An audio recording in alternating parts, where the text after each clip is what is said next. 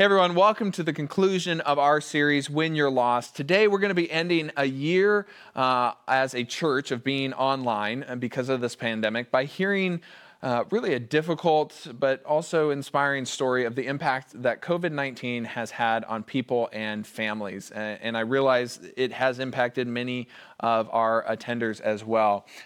Listen, a virus isn't political. It impacts people for real. Right, and as many of our attenders have experienced by losing family or loved ones, this is something that has taken a toll on us as a community. And specifically today, you're going to hear the story of Jeff and Lisa. And I met Jeff and Lisa years ago when Jeff was the pastor at the Presbyterian Church in Fort Dodge, Iowa, which is where I grew up. They have since moved out of Iowa, and Jeff is no longer in full-time pastoral ministry. But regardless, they had a very difficult run-in with COVID-19. This past fall, I saw and heard about on social media Lisa's battle with this disease. And many times after reading an update from Jeff, I would pray, because literally at that time, for all of us, that is all that could be done. Her survival is honestly a bit of a miracle, to say the least. Part of her, and this is in part, I think, why her story has been shared on places like Good Morning America, People Magazine, and others. And they were kind enough to sit down for another conversation. I think this is like interview 30 or something for them, over Zoom with me. And I just wanted you to hear how they found direction in the deserts of life, in the season of life where things were really difficult, and they simply just felt lost. Well, Jeff, Lisa, thank you so much for taking time to talk about your story. And just to start off, if you would, briefly introduce yourselves, where you're from, that kind of thing, and then we'll go from there. Well, I'm Lisa Martin, and we live in South Georgia, and I'm the mom of 4 adult children, and I'm also an educator. I mean, I didn't work this year, obviously, but being an educator is one of the things that is part of me. Awesome. Jeff? We were raised in the same hometown, high school sweethearts. Okay, so I was a senior, she was a freshman, and her mom was my 3rd grade teacher. Mm-hmm. And so, we've known each other a long time. And so used to be a Presbyterian minister, and now am a businessman, am married to this awesome woman, mm-hmm. and am very thankful for all the good things that God has done. So that's who I am. And we'll have our 30th wedding anniversary in December. So if we could just start off, when the pandemic began, how did the two of you, view COVID and view the pandemic up until you actually had and got COVID? How did you look at the situation going on? First, you need to know that I'm type A and Jeff's the opposite. And so, seat of my pants. Therefore, when the pandemic started and the economy started to tank, we have a family-owned business, and for a while, Jeff's employees did not work at the office, and so Jeff said to my daughter Harper Lee and to myself, he said that we had to go help him run the business. And that was very difficult for us because we clashed quite a bit, and I'm a worrier. So I was that type A person who made sure that everybody had not just one mask, but several masks. I made sure every one of our family members had Germex. I was that person who bought all the toilet paper and Germex from Amazon before other people were out of it. So I was all prepared. I was the one who quarantined and everything. You tell them about you. I thought it was all a bunch of bunk. The folks that I knew that had gotten it, they were sick for maybe like 2 or 3 days. I said, this thing is so hyped up, it's ridiculous. And there's like a 99% survival rate if you get it. So why are you so worried about it? Don't let yourself just get all skewed and torn up about it. And of course, then Jeffro got it and I brought it home. There were 3 of us who came down with it in my office simultaneously. And then I brought it home to Lisa as best we can figure, because she went nowhere. I was the one freewheeling and kind of getting out there in it. So we both came down with it. September the 18th is when we both really felt those early pangs of the virus. And then it went from there. So we went and got tested, and he tested positive and I tested negative. And my daughter tested negative. But the night that I tested negative, it was a Friday. That night I started running a fever. And even though it was low grade at the time, I don't usually get sick. And I knew if I had any fever at all that I was sick. So when did you start to think that, this may be more serious? So around day 7 or 8, my fever was like up to 103.5. And it was that miserable fever and chills feeling that you get where you're just so miserable. I even went swimming in our pool that's just freezing, trying to break the fever, but I just couldn't ever get it to break. So you went swimming in the end of September in your pool because you were just so hot. Yes, with the fever, burning with fever. Then that Saturday, I got into the shower. It was the only place I could get relief. And I remember beating on the walls of the shower and yelling for Jeff. I wanted him to come in there and get me and take me to the hospital. I didn't know he was asleep in in his room, or the room he was sleeping in. So finally, when I saw him, I said, I've got to get to the hospital. And he was like, no, you don't know, it's going to be fine.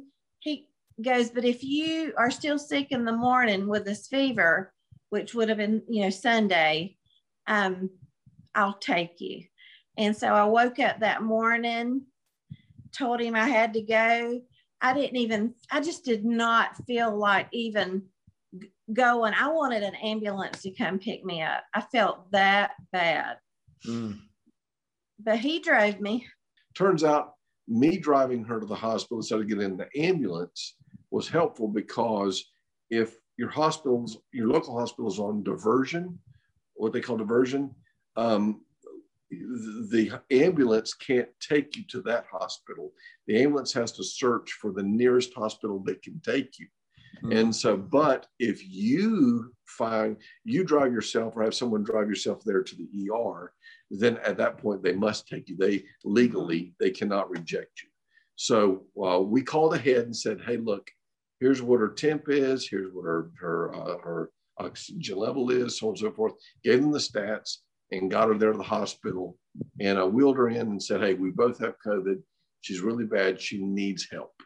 And so we thought we were maybe going there for a few hours or a day, maybe. But so I want to point out, Jeff had called ahead, like you said, and they had a wheelchair waiting on me when we drove up, and I had really wonderful care. I mean, they put me in that wheelchair. I had to say goodbye to Jeff. They whisked me into a room, and I went, now this is a very important thing.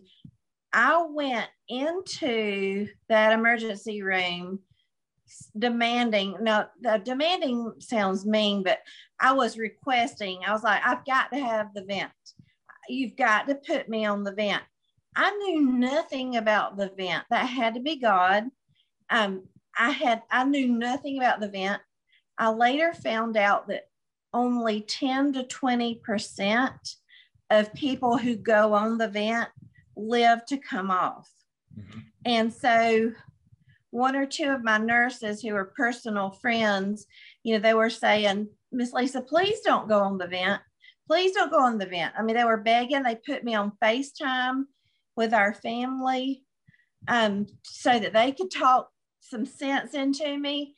But going on the vent so early, one of my doctors said really saved my life. And I was on it for 59 days. So you said goodbye and now you're on the vent. And I guess, Jeff, what are you and the kids, what are you hoping? What are you thinking? What's your expectations at this point? So we really didn't know a lot about the vent. None of us did. Yeah. We just thought, okay, this is just a stage in her care to try to help get her through this. And the doctor had actually said to me, he said, Jeff, he says, she's very ill, but I don't think she's deathly ill. So he says, well, I think she's going to recover from this initially, as he's telling me this. So I was just kind of like, okay, so Lisa's on the vent and, she's just going to get her better. And so I guess it was like maybe October the 5th or 6th. I have to go back to the calendar. But I took my test and showed negative for COVID, which allowed me to go to the hospital. And at that point, I was able to stand outside of Lisa's ICU room during visitation hours, and I could see her. And but she was still quarantined, and all the medical professionals were having to wear, glove up and mask and shield and everything else just to go in and then take all that off, and then go to the next patient's room and do the same thing. So I was standing there and I would see her, and I was watching her numbers, and they were coaching me and explaining to me what each number meant on the monitor, and I could see it wasn't good. And I was concerned because they were having to give her a lot of oxygen. Our brain, when we're just breathing naturally, we're breathing at about 22% oxygen. And she was at 95, 100%. And I was like, that's a lot. And then they were telling me about the force of the air. They call it the PEEP, P-E-E-P, PEEP pressure.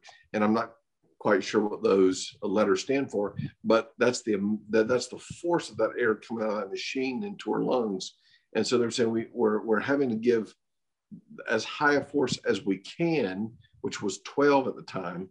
They said we risk, if we go much more than this, that it could actually cause her lungs to leak air into the perineum, which then could cause a lung to collapse. And so they were very, very careful about watching how much she could take and doing lots of x-rays every day, x-rays, trying to see, making sure there was no air that had developed around her lung. So I could see that that matters were much more serious. Even though I had called and would get the updates from the nurses before I came up there, once I got there and I could see, I was like, holy smokes, we're in trouble. I remember standing outside of a room, and one of the administrators of patient care came, is a friend of ours, and came and stood there with me, and she prayed, and I just wept as she prayed for Lisa and for our family. But I mean, I just wept. It was hard to see your wife in there unconscious and in a induced coma, fighting for her life as best she could. So on October the 20th, Lisa I call that the very bad day.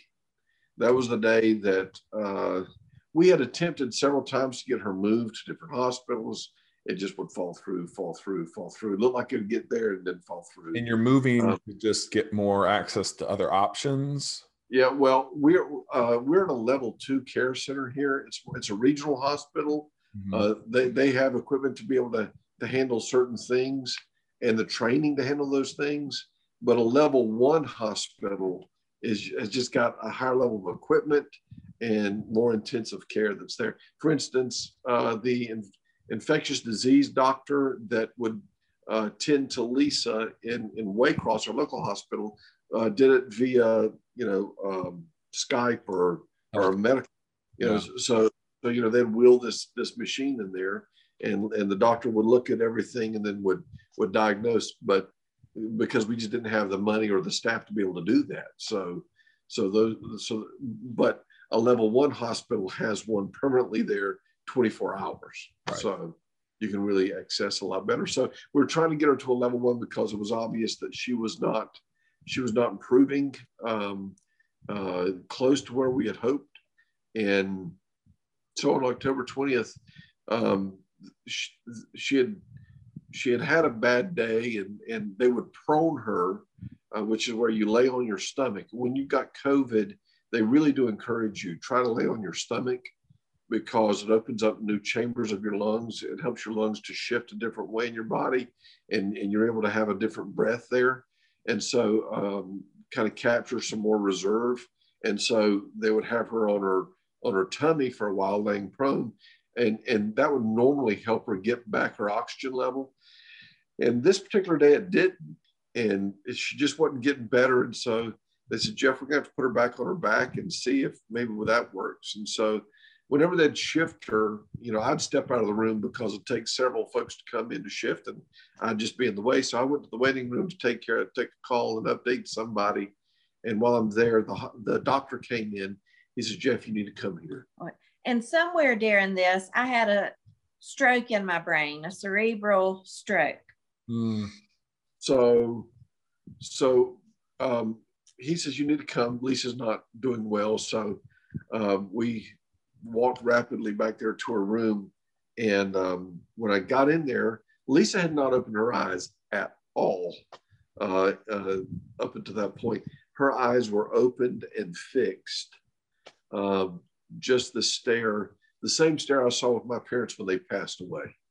And so when I walked into the room and I saw that stare, I just dropped. I mean, I began to cry. I said, her eyes, look at her eyes. She's just, how long has she been like this? Her oxygen level had dropped into the 30s, and they had a bag, and they were just doing this bag. I will. They were doing the bag as hard as they could to try to bring her oxygen level back up. The thing about the brain, typically speaking, if your brain gets deprived of oxygen and that oxygen falls below 60% in your body, your brain's not getting what it needs. And typically you can begin to have the brain dying. Lisa did suffer a stroke. I don't know if it happened on October 20th, but we definitely know that there was a stroke that had occurred at some point, and it would make sense that it would have been on that day. But they could not get her oxygen to stabilize. They would get it up with a bag. The reason why they had to put her on the bag is the vent that we had there at the hospital wasn't strong enough to forcefully get her to breathe. If you remember, they were always worried about air pockets around the lung. So they're having now to just do this bag as fast as they could and get that oxygen into her system. And I said to them, I said, how long has she been like this? And respiration nurse and an RN looked at each other and just kind of shrugged and said, maybe 15 minutes. And so I got on my knees, and I had her right hand in my left and her right foot in my right hand. And I just began to cry out to God to please keep her here. I don't want her to go. I mean, give me another chance to be the husband that I should have been all along. Please don't let my kids be without their mama. I want her back, God, please, if you will, please. And at this time, the doctor himself, the physician, Dr. Lopez, God bless that man. I love him. He was there. He was weeping with me. He was feeling every moment with me in that room, and the nurses were weeping, and we had praise music going, and we're doing everything here. And I looked at the doctor and I said, should I call my family and tell them to come? He said, I think it's time. And so at that point, I backed away and I called her mom and dad and told them to come. And then I called our children and said, of course, I had our text message thing. I said, your mom's not doing well. Get here as soon as possible. And I began to call the kids individually. And Harper Lee, our business is just 10, 15 miles from the hospital. So she got there the first, and then the rest of them were able to kind of group in. Madison was in Wyoming, our oldest daughter, so she had to catch a flight to get there. But once everybody assembled, Lisa eventually stabilized, and her blood oxygen got above 70, and they were able to put her back on the ventilator. And then it began to stabilize more from there. But at that point, we didn't know if Lisa was going to be brain dead. We didn't know if she was mentally intact, how much she would be mentally intact. Right. Then we got into Lisa's a proud woman. She would not want to live as a vegetable. She is very explicit in her direction with her living will, what she expects, and what are we going to do as a family? And so we had a family meeting at that point to try to determine what to do. And long story, kind of wind that part up, we determined, after talking as a round table with Lisa's family and then our family, we determined, hey, look, it's October the 20th. In 11 more days will be October 31st, and she will have been on the ventilator for a full month before we look at removing life support per her wishes. Before we do that, let's give it 11 days and just see, possibly, can we have Lisa back? Can she recover from this? And guess what? I woke up on Jeff's birthday. Yeah. You did. Yeah, I never said that. You did. Hmm. Well, Which is October 30th. Sorry, October 30th. Yeah. October 30th, that's right. He shouldn't think he's not important, should he? Yeah. On his birthday, I woke up. So so really your level, everything kind of stays the same, but then, or does it start to kind of get better from that day on, or what does that look like? What brings us to October 30th? So October 24th, she was stable enough to be transported. Every time we tried to transport her, 3 times previous, she would just, her numbers would fall, and then I'd put her back in the bed. And so on October 24th, the doctor said, look, we're not sure that she would survive the trip. We don't know what'll happen there between here and Savannah, but we've got a hospital in Savannah that'll take her. And so what do you want to do? I said, you know what? We've determined that we need to get her to a higher level of care, and we need to go there and see what happens and trust God for it. And so the helicopter came, and Lisa was wheeled down. Before the helicopter arrived, every family member went in there to tell her goodbye, because we didn't know if she would survive the helicopter ride. And yet she made it to the helicopter. They flew her to Savannah. I drove my car as fast as I could. I got pulled over by State Patrol. I ended up, when I got to Savannah, a delightful and wonderful police officer, he says, what's going on? And I said, my wife's been life-flighted to the hospital, and I'm trying to get there. And he says, hang on.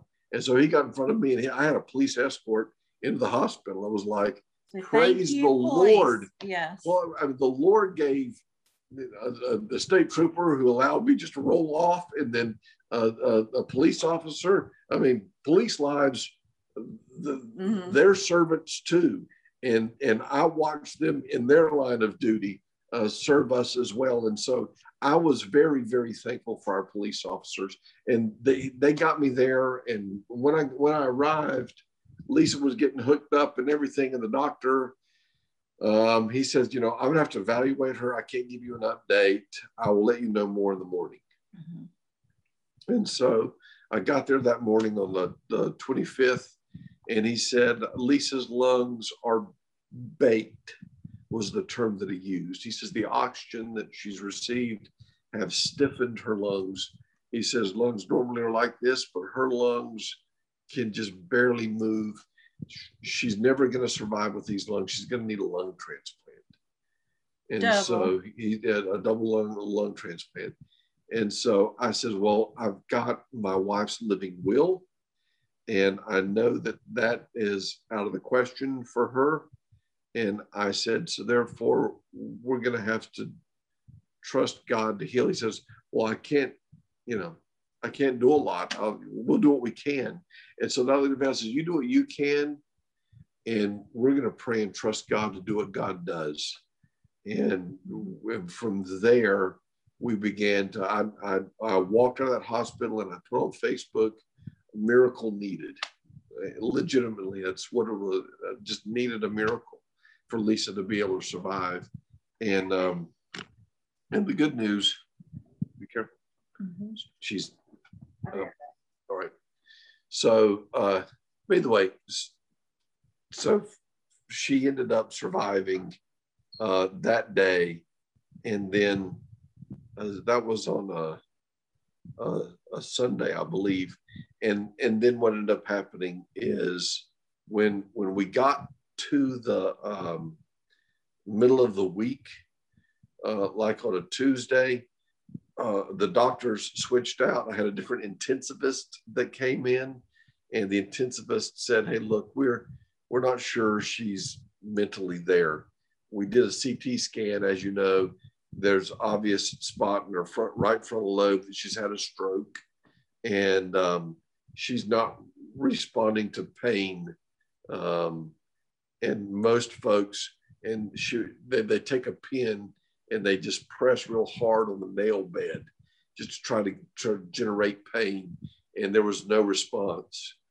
And she says, I don't want to give you bad news, but I think that she's not mentally there anymore. And so I said, well, my wife would want us to remove life support if that were the case. And so then she says, well, you're brave to do that. I said, well, let me pray about it first and see. And I talked with our family and prayed about it. And when I came back the next day, I said to the lady, I said, you know something, the doctor, forgive me. I said to the doctor, I said, ma'am, I says, my wife, her will matters. I said, but let's get this straight. There's God's will, Lisa's will, and our family's will. And I said, we're a family of faith, and we're going to trust God to have the first say in this. And so we're not pulling that plug until we reach the point where we had determined if it was necessary. October 1st, right? Yep. 2 days later, on the 29th, Lisa broke through the sedation, opened her eyes, and was tracking me with her eyes. And the nurse who I was talking to at the time, she says, is she tracking you with her eyes? And I said, I don't know. And so then I walked around to the other side of the bed, and she followed me with her eyes. And so this was the first chance that we had response from Lisa. Welcome back. Thank you. Okay, Welcome back. this was the first chance we had response from her. And so I bent down to Lisa's face and I said, honey, I said, are you in pain? And she said, she just shook her head, no. And so then I said, what was the other question? I can't remember what the other question was. But I asked her. Are you happy to be alive? Oh yeah. Are you happy? No. Well, yeah.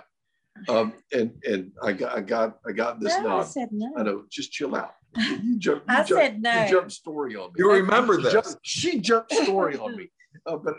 And she was heavily sedated. She can't remember that stuff. But either way, so I asked her this other question. She did nod yes. So it was appropriate responses. And the nurse says, I got to run go get the doctor. The doctor came down and looked and said, wow, okay, all right. So we know that she's there. Now, at that point, I didn't know if I'm dealing with a 10-year-old or a 49-year-old wife. You know, I didn't know what level she was, but at least we knew that she was mentally intact. I was relieved in the sense that, hey, look, if we can get her where she's cognizant, she can help make these decisions for us or with us too. Yeah. And so that was on October the 29th, October 30th, which was my birthday. She received a tracheostomy, which then extubated the tube that was down her throat. Then they were able to back off sedation enough for her to be awake. And so she really began to wake up decent there. The sedative still had to wear out of her system. So you're on a vent now. So you're awake after a month of being sedated and on a vent. Now you're awake and on a vent, and you're on a right, and you're on a vent for another almost 30 days, 25 days. Yeah. I remember waking up the day after the election, and that a nurse said, we have a new president. And, you know, I had no comment on that. I just didn't know why I was there or what was going on. Oh, sure. And I remember as soon as they took the trach out, when did they take the trach out? That would have been the beginning of December. Well, all I know is when I woke up, I wanted to talk to my kids. And so, Jeff, thank goodness we have FaceTime. I FaceTime the kids, but of course, Jeff was with me and he had to do the talking. I FaceTime the kids, I FaceTime my brothers, I FaceTime my mom and dad. And that's what I was thinking about, is just saying hello to everybody. There were lots of occasions. Once she woke up, the levity, the joy of, hey, she's living and she's communicating. Yeah. At one point, she couldn't read. She didn't know what numbers were. And I was like, okay, so how do I do this? Because I was trying to get her to point letters and spell, and it frustrated her. But I mean, as she's coming out of it, I'm like, praise God. God has healed her. He has kept her alive. And as I was talking to doctor friends, I did eat, as all this was going on, I ended up having 3 doctors, a PA, and 2 pharmacists that I would message almost every day about Lisa. And they were giving me input. And they were saying, this is a miracle. You know, Jeff, this is a miracle that she's survived this. And so I was thankful. And then even through that, I know of 3 marriages that were given greater strength out of this event, who said, Jeff, our marriages have changed because of what you and Lisa are going through. I know 2 people who recommitted their faith in Christ through it. And I've got one friend who wasn't a believer who actually gave her life to Christ.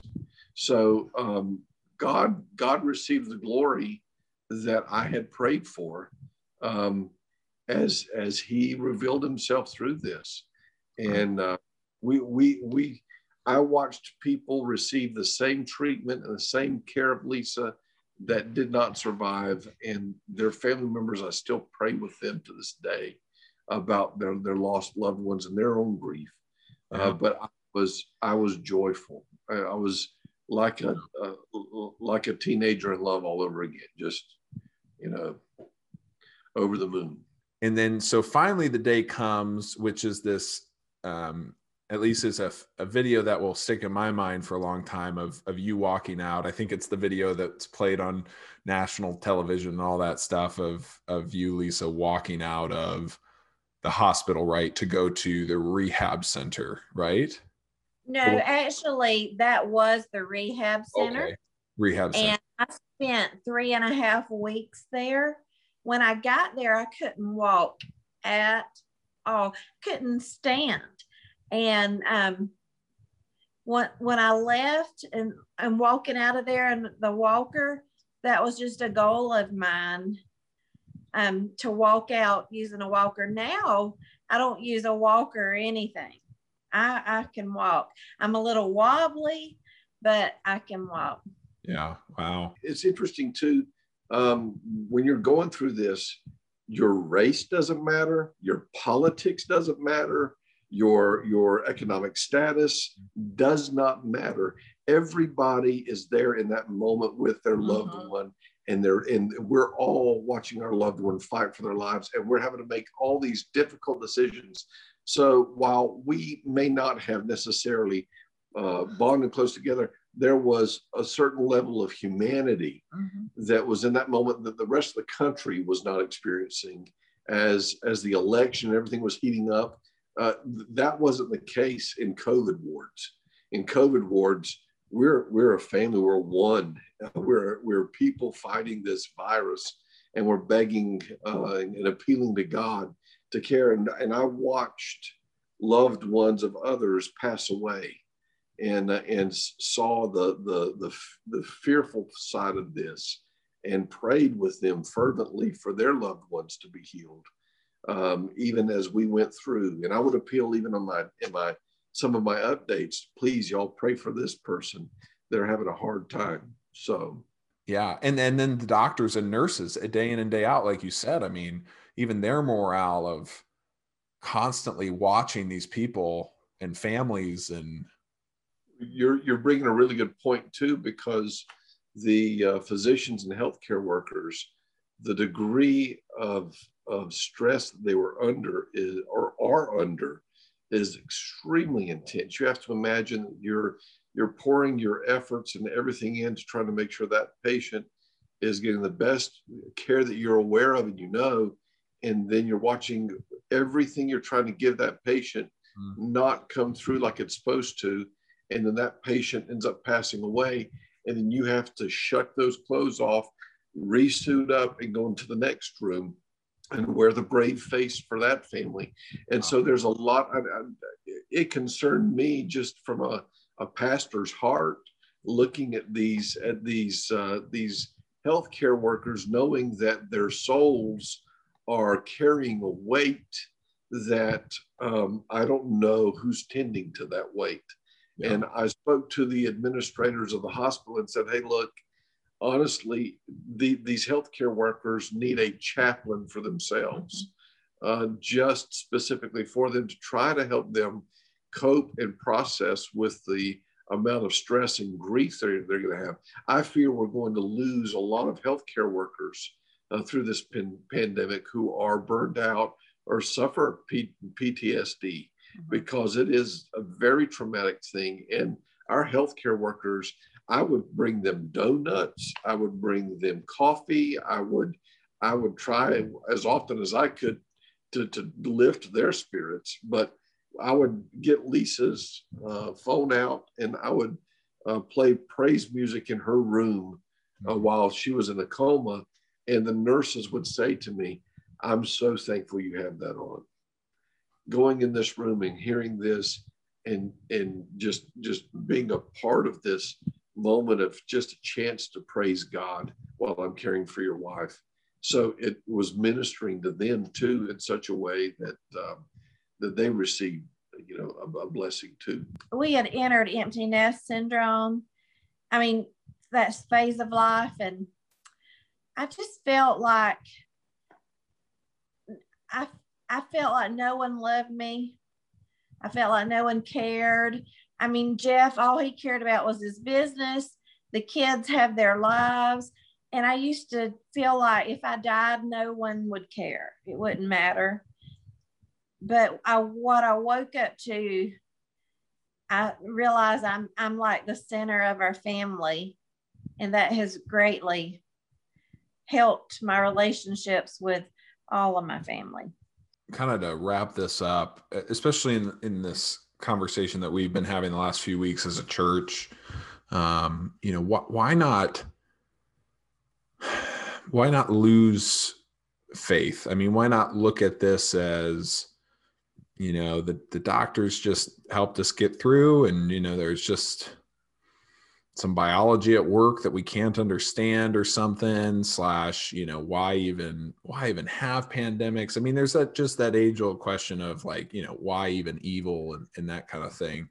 So it's kind of along those lines, but, for you two personally, why not lose faith? Or, if Lisa would have been lost, would you have lost faith? And yeah. I'm gonna give my response first. We're the kind of family, and I know that everybody's not like this, and this is not judgmental, but we're the kind of family that even if I had died, or even when something tragic happens, we just know that God has a reason, and it's for the good. I mean, it's for the better good. I'm one of these that has the type of faith, like I said, childlike faith. I feel like, I mean, I don't want Jeff or the kids to pass, but if that were to happen, I wouldn't like blame or be angry at God. I just know that there's a reason. And if people are brought to Christ through that, well, that makes me happy. So, I mean, even though the pandemic is happening and all that, I just know there's just, God's got there's a reason. And that's the faith I live. Well, if you're in the book of Numbers, it's all about counting things, right? Right? So some of it is. Count your blessings, name them one by one. Count your blessings, see what God has done. Count your many blessings. And I would say that in this season, instead of us looking at the horrific and tragic part of this story, we've chosen to count our blessings. And our blessings have floated to the top. Our blessings have come, they rush through. Again, even though I was on that roller coaster, white-knuckled, scared to death, not knowing what was going to take place, I did not flounder in my trust in as a matter of fact, it drew me deeper into God's heart. I wanted to get deeper into that heart because I knew somehow through him I had a connection with her, even when she was out. So in Numbers, they counted their blessings. Yeah. Well, thank you both so much for your time. And I know everybody else watching this, at least live, it's in the morning, but for us, it's very late at night, especially for you guys on the East Coast. So I really appreciate that. Thank you for your story. Thank you for your faith, that we get to celebrate it and share it. So thank you. All right. Hey, Thank Taylor, you. thanks for the opportunity, and God bless you and your church and all that you guys are going through. Yeah, for sure. Thank you so much. All right, buddy. Bye-bye. Thank you, Lisa and Jeff, for sharing, and thank you for your faith. And I hope it helps all of us to appreciate the impacts of this pandemic a little bit more, but also the growth that we can have through the challenges of life. If you would join me in just a brief word of prayer. Heavenly Father, thank you for seeing us individually and collectively through this pandemic as it is not yet over. We have months to go for sure, but that your love and grace has been prominent in our lives. It has been a key foundation, a key cornerstone for Jeff and Lisa through their trials. And so, Lord, I just pray as we continue to move forward, all of us, that we would remember the direction that you can bring us through the deserts of life and trust in that. In your name I pray. Amen. A couple discussion questions, for you to talk about after today. Where will you look for direction the next time you're in a desert? And I'm not talking specifically an actual desert, but in the deserts of life. And what holds you back from looking to God in those deserts, in those challenging seasons of life? What holds you back?